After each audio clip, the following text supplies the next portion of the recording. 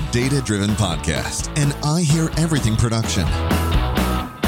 In this podcast, we explore how to transform your company and career through data-driven decision-making. Want to become a data storytelling aficionado? Then sit back, relax, and get ready to unlock the true potential of your data. Here's the host of the Data Driven Podcast, Dominic Bohan. Welcome to the Data Driven Podcast, where we dive deep into getting more value from our business data. Whether you're a data professional, leader, or just curious about developing data skills, the Data Driven Podcast is here to guide you on your journey. I'm your host and the co-founder of Story IQ, Dominic Bohan. Today, we're going to hear about effective strategies for personal and professional growth, insights from Disney, and data-driven HR. Joining us is Adam Hickman, Vice President of Organizational Development at Partners Federal Credit Union, a Disney company, which empowers Disney-affiliated members with financial solutions and guidance. Today, Adam and I are going to discuss learning and development tips from Disney. Okay, here's my conversation with Adam Hickman, Vice President of Organizational Development at Partners Federal Credit Union, a Disney company. Okay, thanks for joining us on the podcast today, Adam. Can you tell us a bit about your role as Vice President at Org Development at this Disney company and how it ties into learning and development strategies? Yes, first, thanks for having me on the show. I appreciate the time to come and talk about one of the most passionate topics, and I love the data-driven piece because we often say that in our role of what we do. So the space that I serve is related to org and cast development, and often people push those two together, but to separate them is the right tact on. Org development is around things that move teams, functions, divisions, whole company things forward based on the strategy you've got placed. If you think of, I always say, like, picture the name of a company. What if you were to flip it or change the name of it? You've got to get the team together and understanding and know and what's the development look like there. But then there's also individuals in that team, so you got to focus on that. So we do things to that sort in the L&D space and OD space where we're moving teams forward, but we're also helping move people forward along the way. Thanks for sharing. Okay, so Disney's around for its emphasis on exceptional customer experiences. So how does what you're doing in the organizational and learning development space contribute to that end user effect and contribute to the impact on the customer? Yeah. So there's a unique way we look at this. And I think as good as our sponsor being Disney does well at telling stories, we follow suit to that. And what we've made a conscious effort to, and this might sound sound contradicting to my role, but training's not always the answer. Even though everybody will defer to, like, we got to get better training, or we got to, like, there's no fix them training. So stop trying to fix them. But there is things that can happen before and post that just make the difference to what it is. So when you think of what are we doing experience-wise, well, compare it to Disney.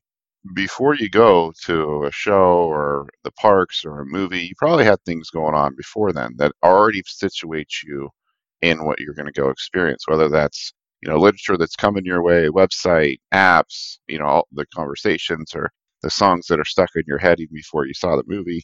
All of those pieces build the story up to the point of, okay, now I'm there and situated in it. And then when I leave, what's the experience on the way out? If you've been to the parks, you'll know what I mean, that there's a whole experience, even leaving the park, the things that are happening. So in our sessions, let's say we have a desire and need for, just going to make up a topic, delegation. We got to get better at delegating. Well, do you? Or do you need a way to reframe that as development? Because if delegation's done right, it's actually development.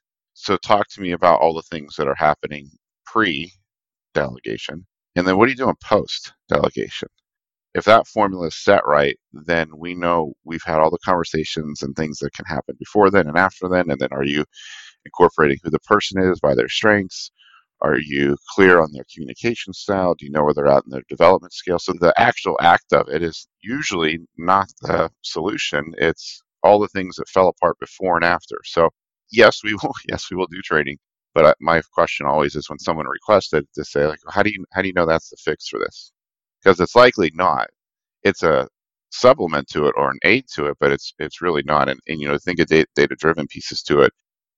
Anytime it's a piece about conversations or the lack thereof, I mean, just all the rigor around the data on who owns the most engagement on the team. Up to 70% is the manager's role. It is the 100% the manager role.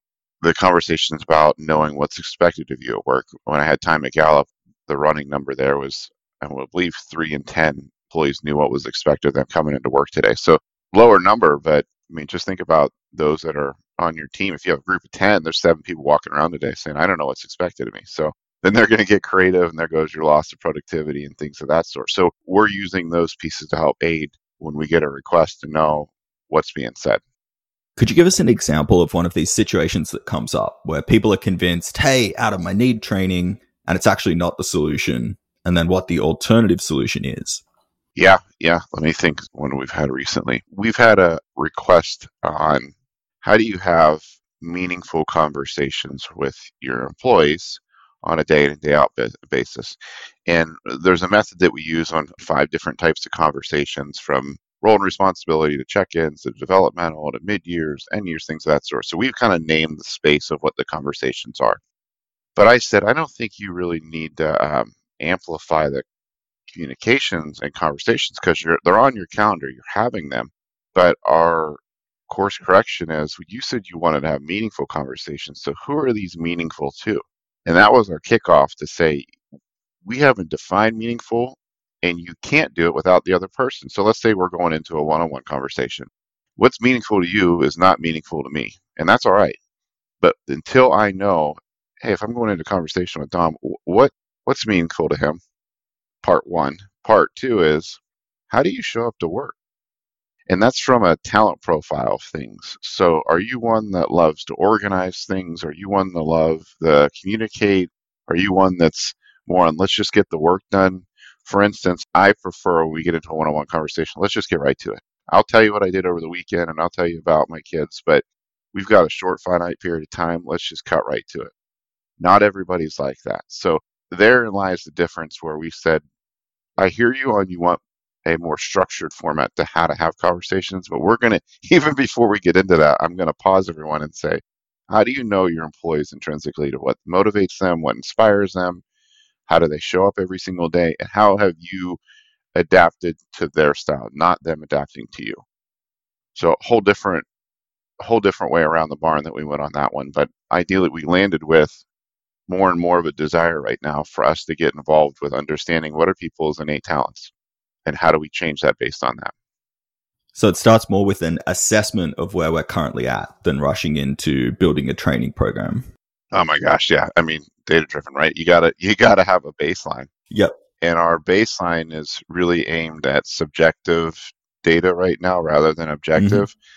Mm-hmm. And when we can lead with the objective piece to it, my framework on when we get into this is what do you want them to think, what do you want them to feel, and what do you want them to do? Mm-hmm. If you can hit those pieces and front load it with objective data, it's no longer a suggestion, it's a recommendation based on proof that we can have within the data to say, if not, then this is what could happen, right? Then I'll get into the subjective piece of how we'll change behaviors. Okay, so we've got think, feel, do. If we can get that right, we can achieve great things. Now, what's interesting about the space that you're working in, and the space that we work in to some degree, is that the data, as you said, is often subjective. The sample size is often small. It's often hard to build a really robust model with this sort of data. We have to make some assumptions. We have to make some judgment calls. How do you approach that in the L&D space? Are there any tips you have for people who might be dealing with smaller, more complex, subjective data sets? Yes, because we deal with it every day out. I think Cotter's change management model got it right when I read something along the line around the tipping point 60%. I mean, the whole thing comes down once you've knocked it down to 60%, and then it follows. When you don't have an enterprise of 100,000 people to have into a sample size, and you got to select few, your consensus that you can derive from the words that are being said will help influence what needs to happen. So what I mean by that is we're going through a process right now of updating our new hire training piece to it. We know from a curriculum design it needs some tender love and care, but we also know I can't do that without the buy-in from the business, because then it was a me effort and not an us effort to that.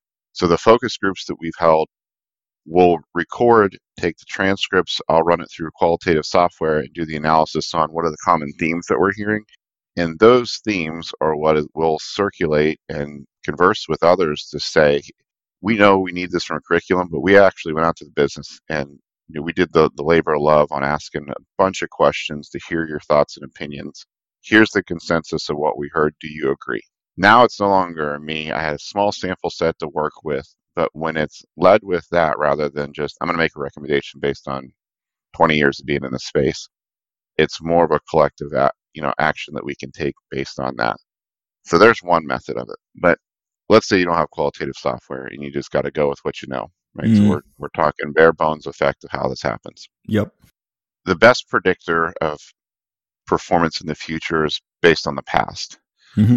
So where I think there is gold sitting there is what has worked in the past, and not doing anything with it. Acknowledge it and say, does it fit our culture, core values, and does it fit the workplace today?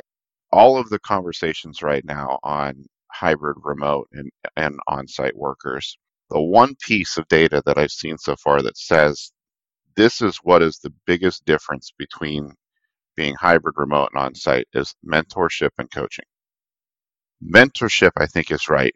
The previous company I was at, Gallup, Jim Clifton had said, you're missing the stories in the hallway or the points where you can just sit down and swap. Hey, this worked before. Or it's that true mentorship, not an assignment to be mentored by somebody, but really hearing the quote unquote war stories of the past, how this works. To me, a mentorship, it's coaching, but it's also you're hearing what did and did not work. So use that as part of your sample to say that's an indication of culturally how it worked then and now. That's also indication to say, well, gosh, when we position our messaging, I'm going to start with, hey, we went backwards before we went forwards on this. And let me talk to you about how this worked then. And then let me hear your ideas of where it can go from here. It's the same thing with a lesser amount, but don't minimize the past of what worked and what didn't work, because you'll hear those that have been here forever like, gosh, we tried this already. And you know what? It didn't work. And then, I've been in some seats where I'm like, well, then why didn't anybody tell me? But it was my lesson on why didn't you ask? Now, you mentioned mentorship and in particular informal mentorship, right? And you sort of made a comment that perhaps really structured programs, so it's like you will be mentored by you, don't tend to work. So can you tell us a bit more about that? How can we foster a culture of mentorship without being prescriptive? Yeah, and this is personal opinion mode here. I don't like anything that points somebody that you have to be mentored by this person, because I think you just diminish the whole point of it, which is, all right, so Don, tell me your 5-year plan. Tell me what's 10 years out from you. What do you need based on your IDP, based on your strengths, based on who you are? What do you really want to work towards? Well, some people have a trajectory that, they're going to run the company, which, okay, we'll work through those. Some people have the desire, you know what, I'm in a role. I don't want to be the CEO. I don't want to be I want to be right where I'm at now and deep into the discipline that I have and the expectations I have and ownership that I've got. So help me build that. All right. Then we have people that want to move laterally, or if you think of career pathing, which way you want to go. Based on that, then we go find a person that's really got the competencies and skills and abilities to help develop those pieces and ask them, hey, we've got Dom who's ready to, take over this point at some point in his career. From a competency level, we're really needing these skills and ability. Is this a fit for you? Can you match that? Yes. Yeah, great. There's the format on how the mentorship programs. Some of the software I've seen beside this. Now, they'll say they claim that this is where it can be done electronically. I just call me an old school millennial, but I still appreciate the human side of this and not the machine side of this on how you can bridge these relationships to begin to say we've got a great pair here. Mm-hmm. Pun intended here. It's not a swipe left or a swipe right on how we're going to match people on this. It's more intentional on where are you going, what do you need, and then who do I have internally that can help get us there just through the one-on-one mentorship. So it's quite a manual process. It's like, it sounds quite time intensive. Yes. Okay. And you support that. So you'll try and connect people. Absolutely. There's no formula of time that you should spend on developing your people, coaching your people, and keeping them engaged. Because if you're a true people leader, you woke up today thinking, how am I going to engage my team? How am I going to coach and develop them? Every project that comes in your door, how can I develop my people on this? Every conversation you go into, if they're engaged, they got to be engaged on the way out. Doesn't matter the type of conversation with it, but that's the aim of what that is. So in terms of the manual process, yeah, and if you're in a big enterprise with 300,000 employees, if you're hearing me talk, you're probably thinking we don't have much time for that. But every time I hear that, I think, then you don't have time for your employees. Well, how are you set up elsewhere? Because I could tell you, and I mean, take basic behavioral economics. How many have gone into a store or a location where you felt they didn't have time for their employees? Been there. Yep. Yes. Therein lies the difference of you do have time, and it's a conscious effort. But if that's what you're really into and need to work, I would just say, you don't look at the whole year, you look at it 1 week at a time. So let's imagine, I totally agree with you, right? And I think it is something that's probably neglected. Is that fair to say? In a lot of organizations, even good functional organizations, people are like, okay, we've got our sales targets, we've got our products to ship. And I can sort of relate to this myself as a leader. It's like, okay, we've got all this stuff to do. In some mythical point in the future, when I'm not so busy, that's when I'll really focus on nurturing my people. And it's very easy to say that and then never do it. Right. So how can we make sure that it actually gets done and raise the profile of mentorship, of training, learning, and development in the eyes of leaders? Yeah. That's the topic sentence. Treat your employees as your best asset. If you start to dial into people strategies, I mean, you see positions, you got chief people officer, you have chief talent officer, you've got all of these roles that indicate you are the one that's involved with the people of the organization. So what are you then doing with it?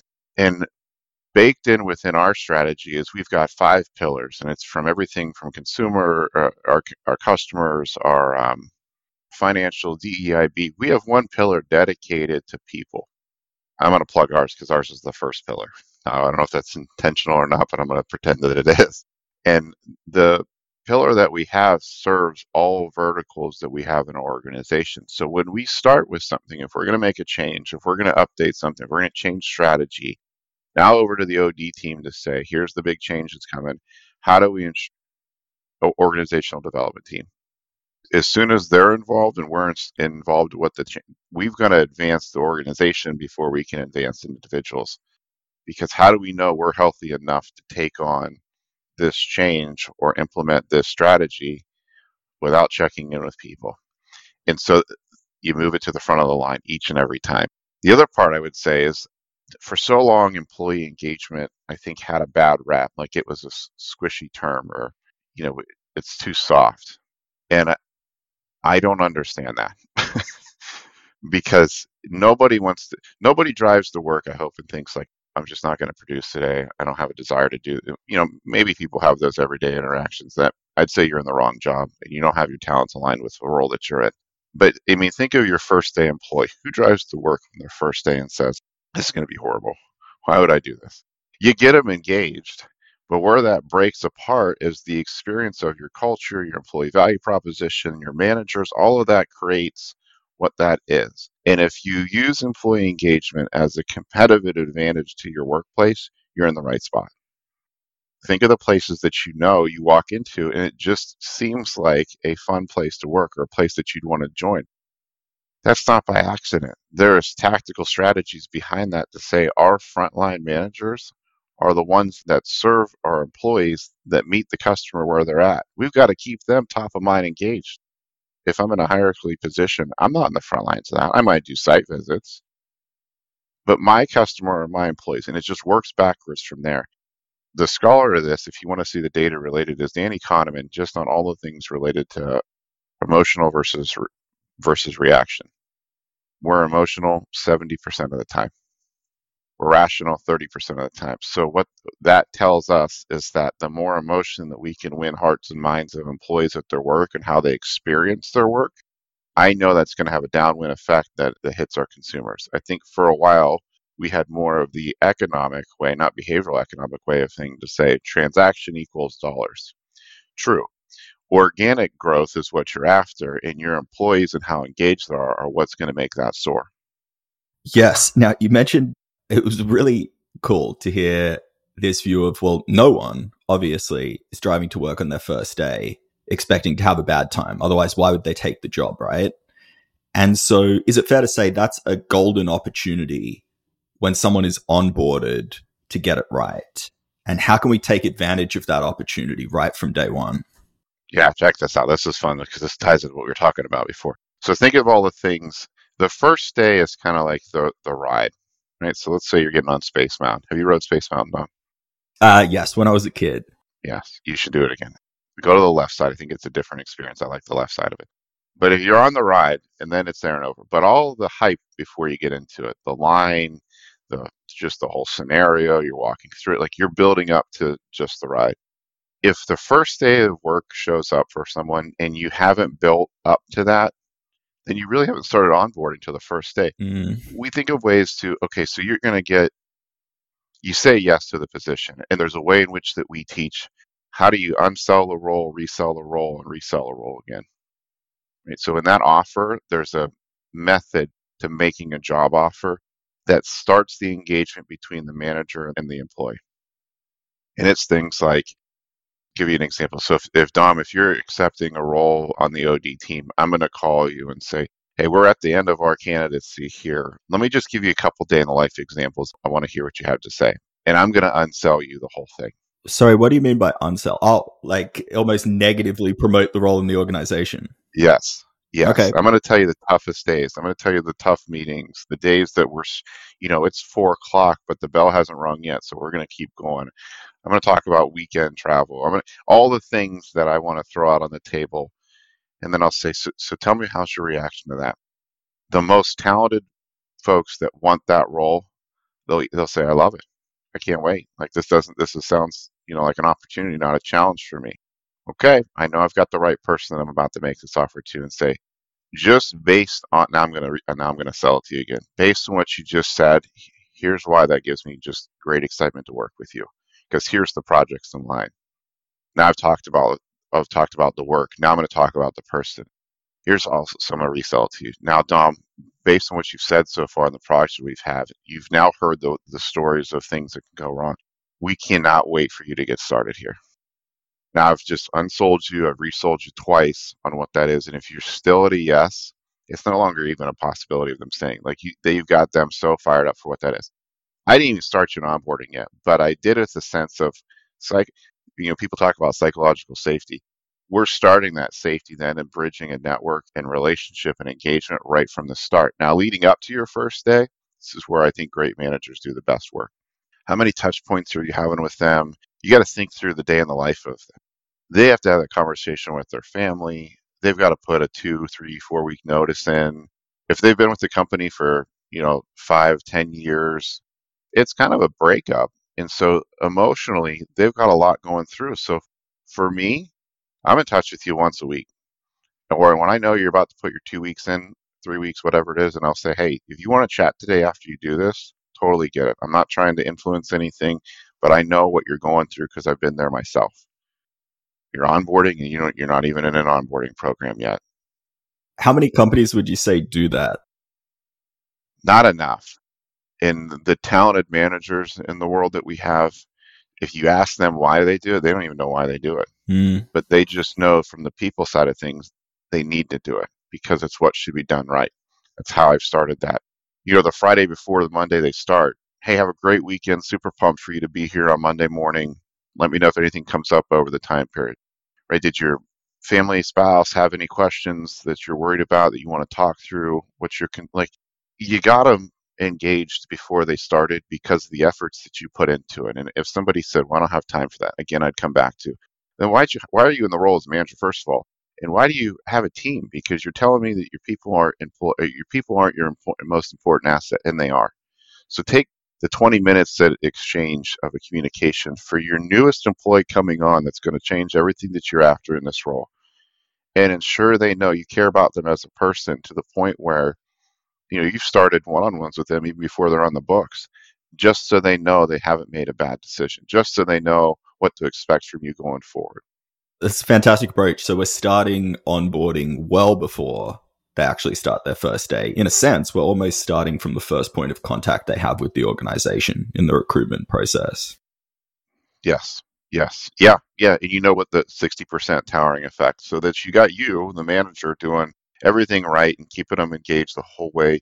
You've got things coming to them in the mail that's from the organization on, we're kind of reselling the whole process again. They get their equipment with a welcome note. They get things that are just, all of the hype that leads up to what that first day could be. Okay. Thanks, Adam. So we started talking about learning and development tips today, and we had some great insights about not starting with training and presupposing the need for it, about the importance of mentorship. And then we moved from learning and development, strictly speaking, into recruitment and onboarding, and how that can result in a better employee experience that filters all the way through to customers. And I think it's super relevant for a company like Disney, where that will come through in the customer experience that people have with their business in places like the parks. So I think we've got some fantastic tips there. Anything else that you wanted to share in terms of learning and development tips? And then in the next episode, we'll go into data-driven HR performance development. Yeah, we know from March of 2020 till now, everyone's got the line about the workplace has changed. But that's usually where people they stop talking about it. You have to know what changed, why it changed, and then what's your new reality of your workplace. And then you got to do two things. You got to embrace it, or you got to let it go. So this big discussion now around, every day I read something about, we're forcing people to come back. Nope, we're only going to come back once a quarter. We're completely going hybrid.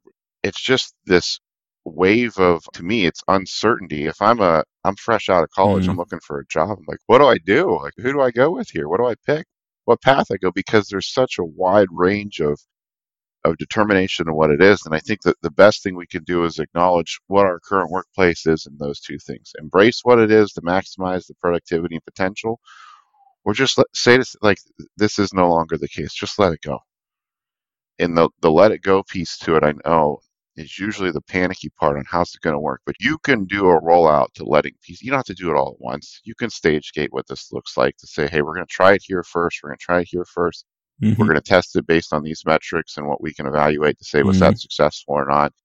And then if not, we turn the lights back on to what we need to do. But the constant struggle, or what I would say the human bias in us, is that if your management style is managed by observation, I'd caution that, because no talented employee right now wants to know, like, hey, it's 8:03. Where's so-and-so? Well, they're stuck in traffic because of daycare. So they're going to be there 8:07. Are you telling me that's a deal breaker? And if it is, you miss the point of why you should be leading people, right? You should have those conversations. It's the free thing to do, but it's not happening enough. Awesome. Thanks for sharing. So that wraps up this episode of the Data Driven Podcast. Thanks to Adam Hickman, Vice President of Organizational Development at Partners Federal Credit Union. In part 2 of this interview, which we'll publish tomorrow, Adam and I are going to discuss data-driven HR and performance development. If you can't wait till our next episode and you'd like to learn more about Adam, you can find a link to his LinkedIn profile in our show notes, or visit his company website, partnersfcu.org. Just one link in our show notes I want to tell you about. If you didn't have a chance to take notes while listening to this podcast, head over to datadrivenpod.com. We have summaries of all our episodes and contact information for our guests. And if you want to share your use cases for data, you can apply to be a guest speaker on the Data Driven Podcast. Of course, you can always contact me directly. You can find me on LinkedIn. My name is Dominic Bohan. If you haven't subscribed yet and want a steady stream of data-driven brilliance in your podcast feed, we're publishing multiple episodes each week. So hit that subscribe button in your podcast app. We'll be back in your feed tomorrow. Okay, that's all for today. Remember, until next time, when it comes to data, less is more.